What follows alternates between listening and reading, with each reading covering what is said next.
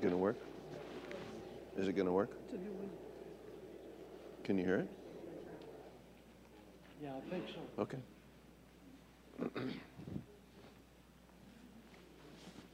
Good morning.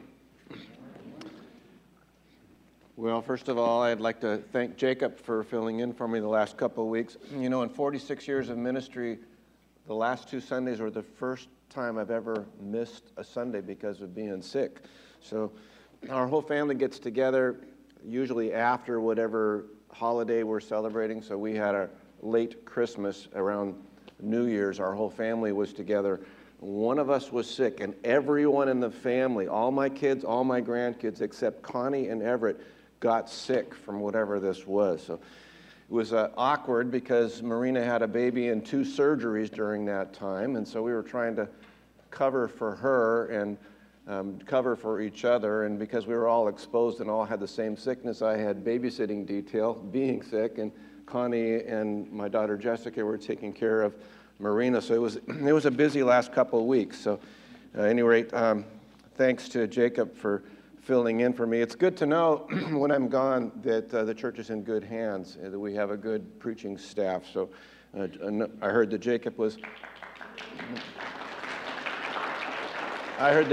Jacob was pretty busy juggling different roles up here.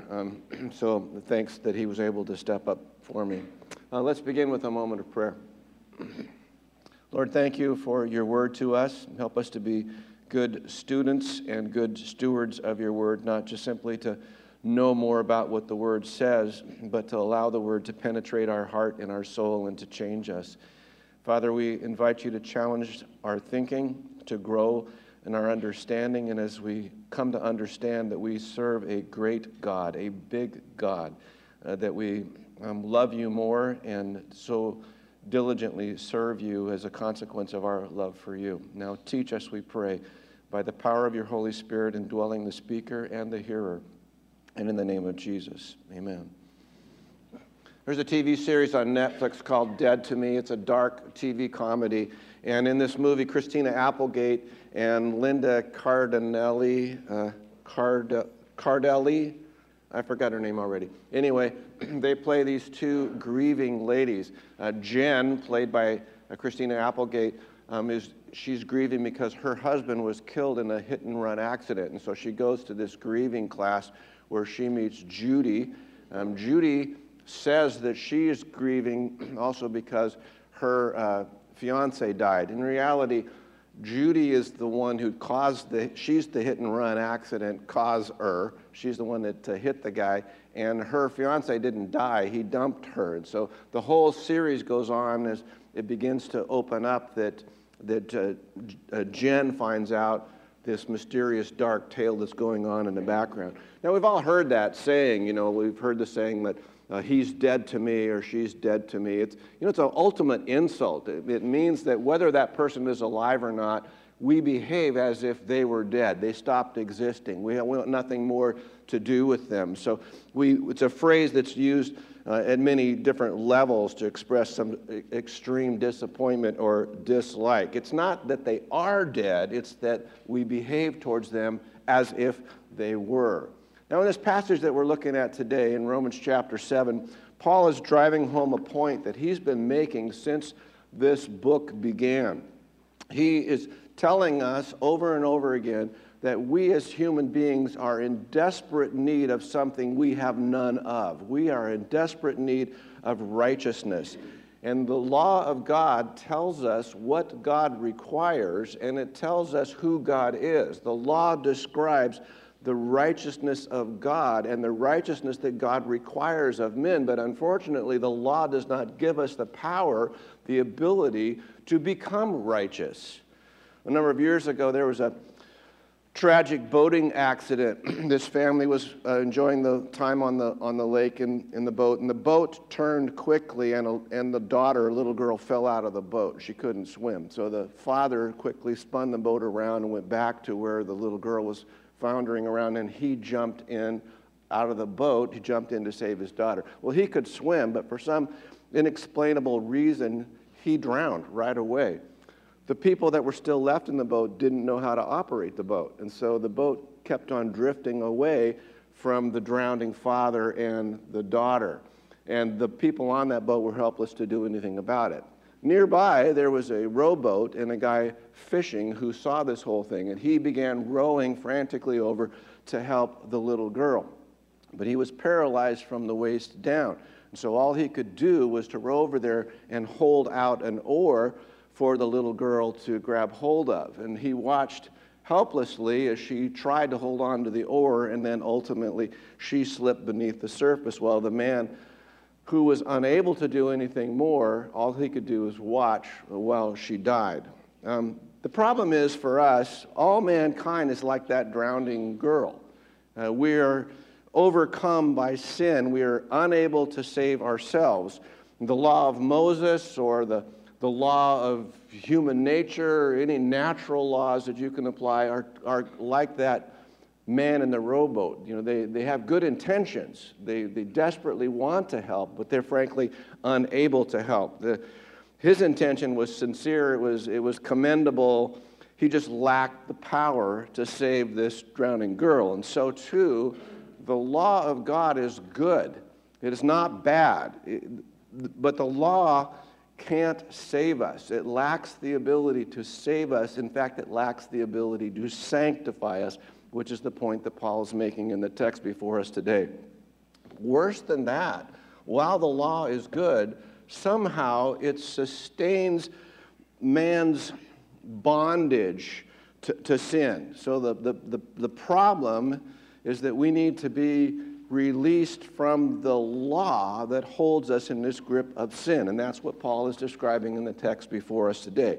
In order to be released from sin, first, the law must become dead to me.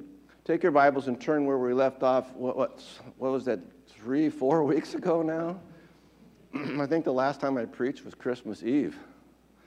Anyway, for wherever we were before that, turn to Romans chapter 7, verse 1.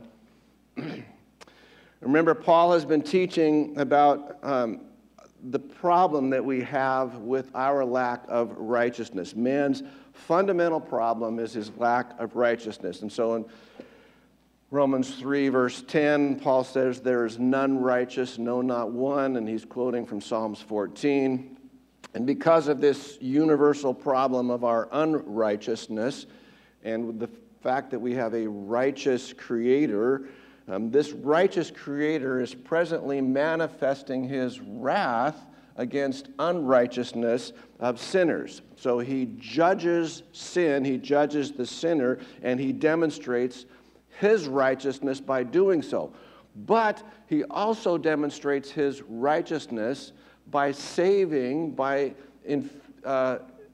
imputing righteousness on the sinner. So God's manifesting his righteousness by condemning sin in some and by saving the sinner in others. And he's accomplishing this because he righteously pours out his wrath against Jesus as a substitute for us. And so he is righteous in doing that, and therefore we receive the righteousness of Christ by faith alone, apart from works, including any works of obeying or submitting or following the works of the law.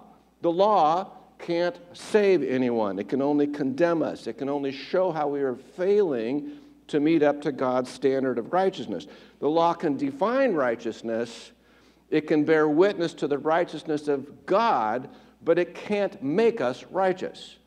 So not only can this law not save us, the law can't sanctify us. That's the point that Paul is making in our text today. Of course, the Jews would find that rather an offensive statement, because to them, the law, and to them he means the law of Moses, the law was everything. You know, to suggest that the law not only can't save you or sanctify you, but actually trap you in your sin would be highly offensive to the Jew. And conversely, like Paul was talking about earlier, you have others who see God's grace as an escape from the law, this idea of antinomianism, no law, and they see this as a means by which they can just do what they want to, and they sin. So you have one side saying you have to have the law to control us from sinning, and you have the other side which says we have grace, we are absolutely free to sin. Now that's a truly stupid idea for a Christian to believe, that because we have grace, we are free to sin. It's a contradiction of our union with Christ in his death and his resurrection, his newness of life. The whole idea that you're free now from the law, now you can return to the very thing which held you in the grip of death is a contradiction. It's an absurdity. See, we're not saved in order to be free to sin. We are justified, we're declared, we're declared righteous through the work of Christ so that God might manifest his righteousness in us. That's my thesis here in this text before us today. Now the argument of Romans 7, 1 through 6 is built, of course, on everything that Paul has said in the last 6 chapters. And he's arguing that man's unrighteousness is the reason for God's judgment, and it is the reason for God's provision of his righteousness by faith in Jesus Christ. But righteousness is not only what the gospel provides for us, but more than that, righteousness is what the gospel requires from us. Those whom God has justified, those whom God has saved, ought to be living out lives of righteousness before men. Now, the text before us today is kind of easy to break down, but if you're making notes, Romans 7, 1 through 6 can be broke down. Verse 1, Paul states the general principle, and that is that the law has authority over those who are alive.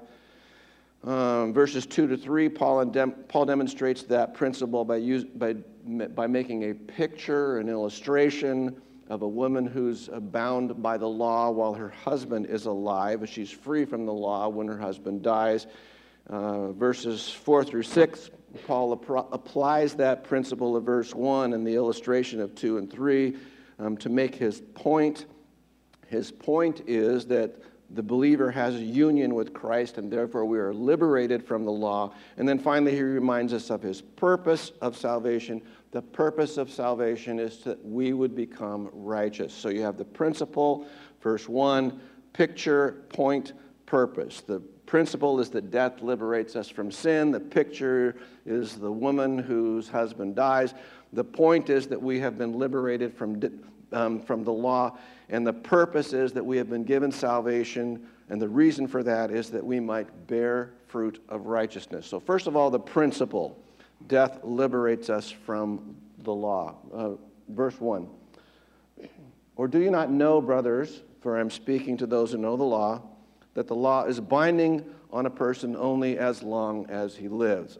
Back in 2014, a guy named Joe Bailey wrote a book, and the book was called A View from the Hearse. And Joe is writing this book as a devotional for people who have experienced death in their family and feel grief. And so it's a meditation on how to deal with grief and dying. And he knows what he's talking about. Of his 7 children, 3 of them were died in infancy. And so he's writing this book about how to handle grief. Of course, the main point here is that if you start thinking in terms of life from the point of death, it really changes everything, the way you live your life. You know, I was thinking about that too, about all the stuff that I've accumulated, and I always want something more. You know, this week I was looking at electric mountain bikes. I was thinking, I'd like to have an electric mountain bike. And I was thinking, you know, if I die, what would my wife do with all my stuff? You know, all the stuff that I've accumulated. If you start looking at life from the point of a view from the hearse, it really changes your values. It changes what you think of. It changes what you find is important. That's what Paul is doing right here. He wants us to view sanctification from the point of death, from the view from the hearse. Only this time he wants us to go all the way back to the point of Christ's death. He wants us to view sanctification from the cross, from the burial of Jesus and from his resurrection. And so he's drawing our attention to the death of Christ, but his point is, in Christ's death, you need to see positionally your own death. When Christ died, you died. That's the point he's trying to make. And so he draws out our death in Christ. When Christ died, we died to the penalty of sin. Romans chapter 3. In Christ, when he died, we also should die, therefore, to the practice of sin. Romans chapter 6. When Christ died, we also died to the power of sin. So you have the penalty, the practice, and the power of sin. The point is, when Christ died, we died. When Christ died, he died to the law. Therefore, we also died to the law. The law is now dead to me. But here's the problem, of course. We live in a time very unlike Paul's time. We live in a time where people go out of their way to be lawless. We want to go as far as we can to be free from the law. We don't want to observe the law, and we pride ourselves on that.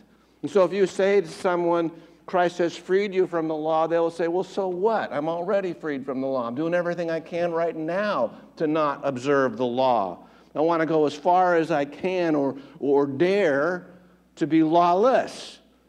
You tell them that they have to be freed from the law, and they'd say, well, I already am. But, of course, they're meaning in a different way. So how do you make meaningful when you say to people that they need to be free from the law when they find that whole concept to be irrelevant? Well, let me pause here to point out that what we're talking about when we talk about the law.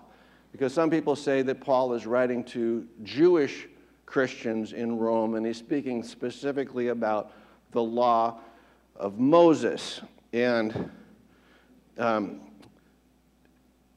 or the law of the Old Testament that would apply to the Jews. And that when he says in verse 1, when he calls them brothers, that he's referring to brother Jews. But most commentators would agree here that what Paul's talking about is the law in general that would apply to all people. And the brothers that he's talking about here are brother Christians, not brother Jews. I mean, the Jews knew that the law of Moses had been given to them from Mount Sinai, and that it came with great manifestations of the presence of God. It was very fearful. It was very awesome when it came. To the Jew, nothing could be more weighty or solemn than this giving of the law at Sinai. And so the Jew regarded the law as God's great, good, beneficial gift to man. So how could such an important gift, how could something so central to God's purpose, how could you lay that aside? Why would you want to say I'm free from the law? Why would you even want that? Because the Jew saw the law as something which identified him, and it was very difficult. And the paradox of the law is that it was good, but it was also a burden that was totally overwhelming. In fact, the Jew called being under the law the yoke. Of course, you know what I'm talking about. A yoke is a fixture that you put on an animal when you're putting it to work. He's bearing this load. He's carrying the weight. So you put this yoke on him. The Jew referred to the law as his yoke. He understood that it was difficult. He understood that it was weighty. He understood that it was heavy. And yet still it was, even though it was this overwhelming burden, is what identified him as a Jew. You submit to, you bear the yoke of the law, and that's what makes you uniquely God's people. Nevertheless, this yoke is a burden that no one could really bear under. Remember Acts 15 in the Jerusalem Council, and Peter and Paul are making this argument that we shouldn't ask the Gentiles to submit under this burden of the law. Because there are some of the Jewish Christians that were saying, as Gentiles are won to Christianity, they need to first submit to the law of Moses. And Peter tellingly says, why do you try to test God by putting on the necks of the disciples a yoke that neither we nor our fathers have been able to bear? So his words here are a very candid admission that to try to live under this law of God is onerous. It's literally impossible. Why would you try to forced the new believers under this yoke that we couldn't even submit to. Well, now we're left with a problem. Is this burden of the law, is this uniquely a Jewish problem? And because since we're not Jews, how does that affect us? Why are we even talking about it? Is it a Jewish problem alone? How do we apply that to ourselves today? Because the law that Paul is talking about is not only the law of the Old Testament. He's talking about the law that all men are under and all men are aware that they are under. It is a law that is a problem for all people, including the Gentiles. You remember in the beginning of the book, Mere Christianity by C.S. Lewis. C.S. Lewis is a Cambridge professor and an apologist, and he argues in the beginning of his book that all people recognize they're aware that they are bound by certain moral standards. We know that we are under a law, even if we're not under the law of Moses. We recognize that we're under this law. So Lewis called this the law of human nature. And he proves his point by saying that all people are aware that they're under this law of human nature by the way we argue with each other. So he gives these examples. Men say things like, "How would you like it if anyone did the same to you?"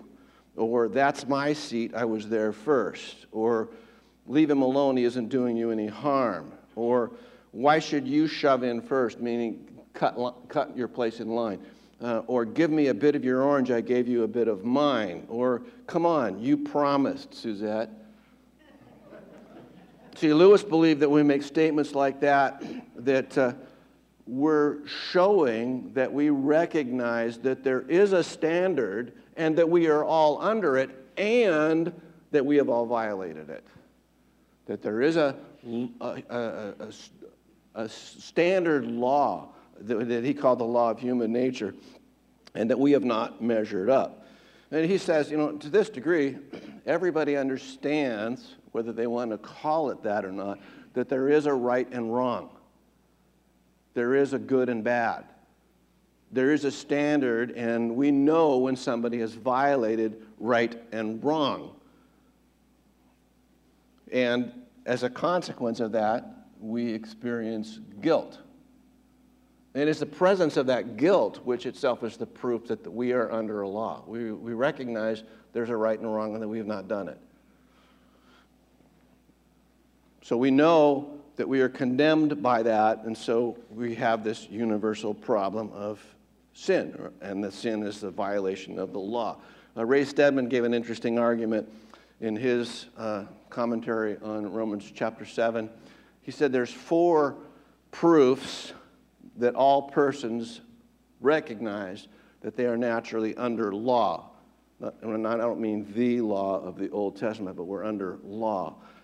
And even if we're not under the law of the Old Testament or the Jews were under, we all recognize that we are under law. And so he lists these 4 proofs, and I'll abbreviate them for you because they're rather lengthy. The first one is that we're proud of our achievements. We're proud of our achievements. When we point out some area of moral achievement, we're usually doing so because we're creating a diversion from those areas of our life which are moral failures. For instance, there's a guy that, he's a philanthropist, and he gives $100,000 to some charity, and so he's boasting on the fact that he gave $100,000 to this charity. He's boasting on his moral achievements. And Stedman argues probably because he's recognizing that the way he got that money is really in question. For instance, he worked hard to make his mark in the business world at the expense of his family. He has the sense of failure of his family, so he's distracting us by showing that he's morally great by giving this money to this charity. Or perhaps he got it illicitly from taking it from somebody else. So it's a distraction, it's a diversion to show what great success that I've done in this area so that you don't look at the glaring failures in another area. Second, he says, we're critical of other people. Again, this is another diversionary tactic. If I can show you what a hairball Terry Johnson is, you won't be looking at my mistakes. You won't be looking at my weaknesses because you'll be preoccupied with these other things. And so isn't it interesting, too, that when we criticize other people, that we do so precisely in the area that we are very much aware of our own failings? Do you criticize somebody for not telling the truth? Probably because you realize this is an area of your own failings, that you are loose with the truth too. Or anyway, another example is how critical we are of other people's pride. And the reality is, if you're very sensitive to other people's pride, it's probably because you wrestle with pride yourself. Or if you complain loudly about being cheated by someone else, probably you have that's an area that you wrestle with as well, in that you may have cheated your other associates. So anyway, the third reason is that we're reluctant to admit our own failures. Okay, so this is a reverse side of the boasting one, of the first one, because we instinctively feel that we have not measured up, that we have not kept the law, we have not kept the standard, and we instinctively feel like we have to cover that up. We hide our failures. And if you didn't think that you were under a standard, you wouldn't have any objection to the fact of noting that you didn't live up to it, because you don't recognize the validity of it in the first place. And the fourth one is that we experience, this is the most important one, very much like what Lewis was pointing out, is that we experience depression, discouragement, and defeat. And that really is the heart of the problem. We recognize that. We feel discouragement. We feel defeat. We feel depression. It's because we recognize failure in these moral areas. Incidentally, isn't it interesting that social reformers are always trying to tell us that what we need to do is we need to raise the standard in some community by providing more rules. And all we need to do to make this community more moral is to make them more informed about what is moral and then give them some incentive to follow it. What we're doing is we think we're making more laws, higher laws, better laws, but they're just more laws. But these better laws, these higher laws, only serve to increase our sense of failure and heighten our anxiety, because we're defeated already with the failure to live up to the laws we already have. And Paul would say, maybe we'll get here next week, verse 24, "O wretched man that I am, who will free me from the body of this death?" It's not more laws. It's not more rules. It's not a higher law, a greater law, a more moral law, a better law. What frees us from this body of death, verse 25, is not a law, it's a person. Thanks be to God through Jesus Christ, our Lord. The rescuer is a person.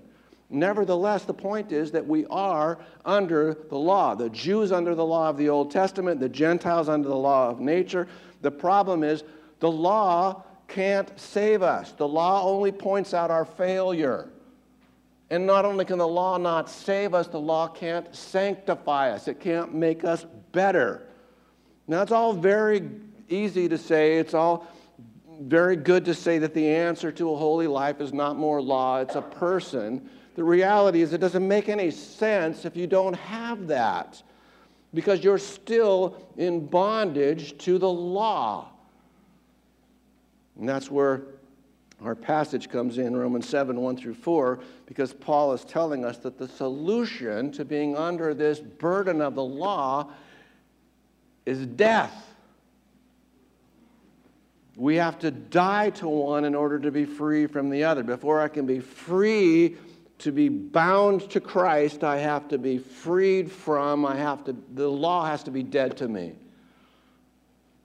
And that's what he's teaching us here too. And so Paul states a fact, a premise, which we can all agree on based on verse 1, that the law has authority over a man as long as he lives. I mean, that should be self-evident. As long as you live in this country, you're under this country's laws. But as soon as you die, then those laws no longer apply to you. You can't be penalized for breaking the law if you're dead. The dead guy can't do anything. He can't live up to the law. He can't be punished for not obeying the law. We can all agree on that, right? I mean, that's kind of self-evident. So principle 1 is verse 1 is death liberates us from the law. Now, verse 2, by the way, I'm on page 11 and we've only covered verse 1. Verse 2, the picture, here's an illustration now that Paul is using to show us how we are freed from the law. Verse 2. For a married woman is bound by law to her husband while he lives, but if her husband dies, she is released from the law of marriage. Accordingly, she will be called an adulteress if she lives with another man while her husband is alive. But if her husband dies, she's free from the law, and if she marries another man, she's not an adulteress. So Paul is just simply giving an illustration. He's simply drawing a picture from a common experience that everyone else. And the point of this illustration, the point of this picture is simplicity itself. The point is just this, that the death of the husband releases the wife from the law that bound her to marriage. The problem that we run into is when we try to make this picture, this illustration, an allegory. And in an allegory, all of the things, the elements in the allegory mean something. They have corresponding parts. So you have to say, okay, who's the wife, who's the husband, who's the new husband, what's the marriage, the remarriage, the death. It's not an allegory, and you run into trouble when you try to make all of those parts mean something. He's not trying to say that at all. This is not a proof. It's just a picture. It's just an illustration that Paul is trying to elucidate to prove his first point. So what is Paul trying to say here? What is he trying to show? And more importantly, if it's so complicated, why use an illustration at all? I mean, why introduce something that presents more problems than it resolves? And Dr. Martin Lloyd-Jones gives 3 reasons why Paul is using this illustration. Not an allegory, it's an illustration. What does it illustrate? 3 things. First of all, he said a woman is married to a man, and he's under his authority. That's not so true in our society because we have more equal partnerships. But can we at least agree that in Paul's time, and in every other place in the world and in every other time, when a woman was married, she was under a man's authority? I'm not saying it's good or bad. I'm just saying that's the way it was, right? The woman was under the man's authority, and she was under his authority for as long as he was alive. Similarly, the entire human race is under the authority of these laws of nature that we've been talking about, and of God, and we are bound by them. We are under that authority, and no one is free to just write their own moral laws or their own moral codes. We're not free to abandon the law. We are responsible to it. The second point that he makes is that the subjection to the wife in a marriage is lifelong. Again, I realize there's exceptions, but Paul's not trying to say all of the possibilities. He's just trying to make a simple point here, that as long as the husband is alive, and she's alive, that this situation exists. You know, again, today it's not like that in our society because we live in a society where marriages are easily broken. We have no-fault divorce. You get tired of the person, you say, I think I could do better. Please don't do that, Connie. But again, you have to understand this from Paul's point of view in his time, that generally speaking, when a woman is in a marriage, she's in it for life. And you know, in a Christian marriage, we still do the same thing. You know, we say, you know, will you have this person to have and to hold in sickness and in health, as long as we both shall live, right? We still say that. We still imply that we understand marriage to be lifelong. And third, the third point that he makes here is, in spite of the fact that the woman is under the authority of man and that the relationship is to exist for life, in spite of that, there is, however, the possibility of entering into a different relationship. And how is that accomplished? Well, when one of them dies, they have fulfilled the obligation. Now they're free to enter into this other relationship. When either one of them dies. So the point that Paul is making here, and that he's made before, but he's going to immediately say again, he reiterates twice, if the husband dies, she's released from the law. She's not an adulteress. Again, let me repeat, this is not an allegory. All of the parts don't correspond to different things. He's just stressing that the law of marriage is not violated by this new relationship if the former relationship has ended in a death. So the new relationship is quite legal. So it's just a simple point. We get all tangled up when we try to make it mean something much more than that. So Paul here is not embarking on some discussion of marriage and remarriage. He talks about marriage someplace else. He'll deal with fidelity in marriage elsewhere. He's just merely using this to make a point. Now, we realize our society has provisions for divorce, but so did the Jewish society and the Roman society. Divorce happened. It happened rather frequently. And the law allowed for that. He's making a generalization. He's not saying that this is an argument about divorce, that you can only get divorced if somebody dies. That's not what he's trying to say. And we're forcing the issue. We're trying to read into the text. If we're making this argument from silence that divorce is never justified unless the spouse dies. It's just not his point that he's making here. He's simply calling attention to the fact that marriage laws were binding on each other only as long as they were both alive. Okay, let's leave it at that and not make it more complicated. Now in verse 4, Paul makes his point.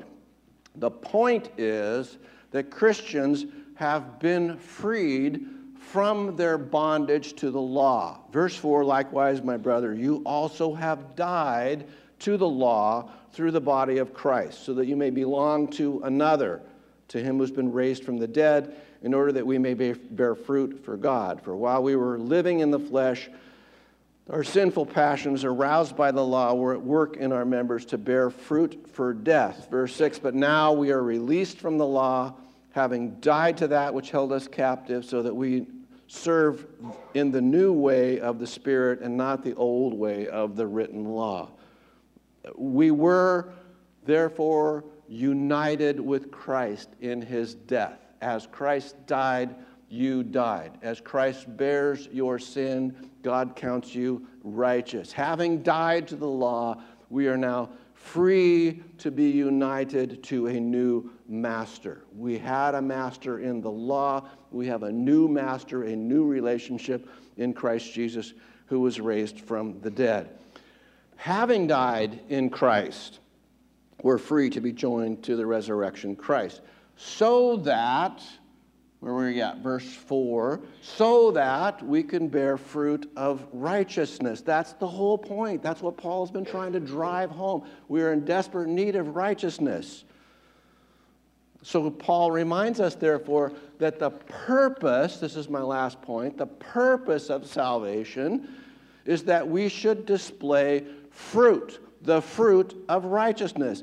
Likewise, my brothers, you also have died to the law through the body of Christ, so that you may belong to another, to him who has been raised from the dead, in order that you may bear fruit for God. Paul is concerned with righteousness. Righteousness is that fruit of God. And the idea is that we attain this righteousness not from the law, not from Adam or from our old sinful nature or from the Old Testament or from the laws of Moses or even the laws of nature, this righteousness cannot be attained by any other source except that it comes from Christ. It is His righteousness that's imputed to us. How does that happen? How does that righteousness happen? It happens because we die to the law. The law is dead to me. And to become alive in Christ, Christ's righteousness now becomes mine in this new relationship. But notice that bearing fruit is the dominant theme throughout the Bible for the cause of your salvation. Now, the first Psalm, Psalms 1, blessed is the man who delights in God's law. He's like a tree planted by streams of water that yields fruit in its season. And Jesus said, every tree that is in me bears fruit. Matthew chapter 7:17. Or how about the parable of the sower? In Matthew 13, Jesus proclaims that the one who hears the word and understands it bears fruit, and it yields up 100 times that which was sown. Or you talk about the prophet Micah, where God examines his people looking for fruit. And then Jesus reiterates that in Matthew chapter 21. The author of Hebrews, of James, Paul, Peter, they all say that believers will bear fruit in every good work. The object of our salvation is that we would bear fruit, fruit of righteousness. Now in verse 5, the picture shifts again, and Paul reminds them of their former fruitlessness. He says, for a while we were living in the flesh, our sinful passions, aroused by the law, were at work in our members to bear fruit for death. Now, Paul has been teaching all along that we are saved for a reason, to bear fruit, to be righteous. Why has God saved us? Of course, if you ask that anybody in our society and most people in our church, why has God saved you? Your answer is going to be something that has to do with you personally. This is an intensely personal thing. Why has God saved us? Well, He saved us because He loves me. I've even heard people say that God saves us because heaven would not be right if I was not there. You know, God would not be happy unless I was saved. Well, there's a sense in which that's true, that God saved you because He loved you. I mean, obviously, John 3:16, for God so loved the world that He gave His only begotten Son, that whoever should believe in Him would not perish but have eternal life. But that's actually an incomplete answer. It's not wrong, it's just incomplete. You might be far better to say that God loves us and Jesus died for us so that we might be holy. What was God's objective in saving us? The whole point in the text that we're looking at here today is that God saves us who beforehand were bound in wickedness and sin. He saves us so that we might be holy. What kind of fruit is God looking for? Well, in chapter 6, he says, verse 16, that obedience resulting in righteousness. Verse 19, righteousness resulting in holiness. In both cases there, we're talking about the fruit that results in conduct and character. And of course, everybody would know the fruit of the Spirit from Galatians 5:22, the fruit of the Spirit, which is love, joy, peace, patience, kindness, goodness, faithfulness, gentleness, and self-control. Those are fruits. They have to do with conduct and character. By the way, whose conduct and character? Christ's conduct and character, which is displayed in us. Christ's likeness in us. So you can summarize that the fruit for God that Paul's talking about here is anything that bears resemblance to the character and the conduct of Christ. What's the point then that Paul is trying to make here? That he's rebutting the concept that grace produces in us liberty to sin. And he's saying, no, Grace leads to faithfulness and produces fruit of righteousness. Now, in that TV show, Dead to Me, along with the slogan, that person is dead to me or you're dead to me, Paul here is trying to show us that the law, which once had authority over us, which once dominated us, is now dead to us because we have died in Christ. When Christ died, we died. When he was raised to life, we too were raised to life. Problem is, in the TV show, it's all fiction. It's all imagination. And here I've been telling you, you have died in Christ, and you're thinking, that sounds like religious fiction. It sounds like a bit of hocus pocus, a fanciful imagination. I'm not dead. I'm still very much alive. It's not mere fiction. It's not wishful thinking. This is a declaration that God himself has made. And as I've told you over and over again, what is faith except to believe that what God has said is true, whether you understand it, believe it, or like it?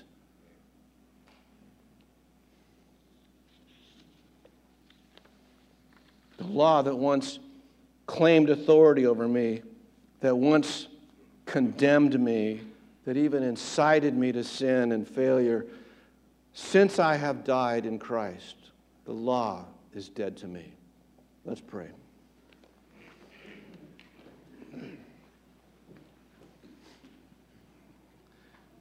My prayer, God, is that we would not just grow up to be more educated, more knowledgeable in your word, but more than that, that we are changed by our encounter with the word. That your truth would penetrate us and make us different. And ultimately, our maturing view of who we are and our growing view of who you are changes the way we live our lives. To God be the glory. Father, cause us to ruminate on these things. Allow your word to have its effect in changing our lives. We ask it in Jesus' name. Amen.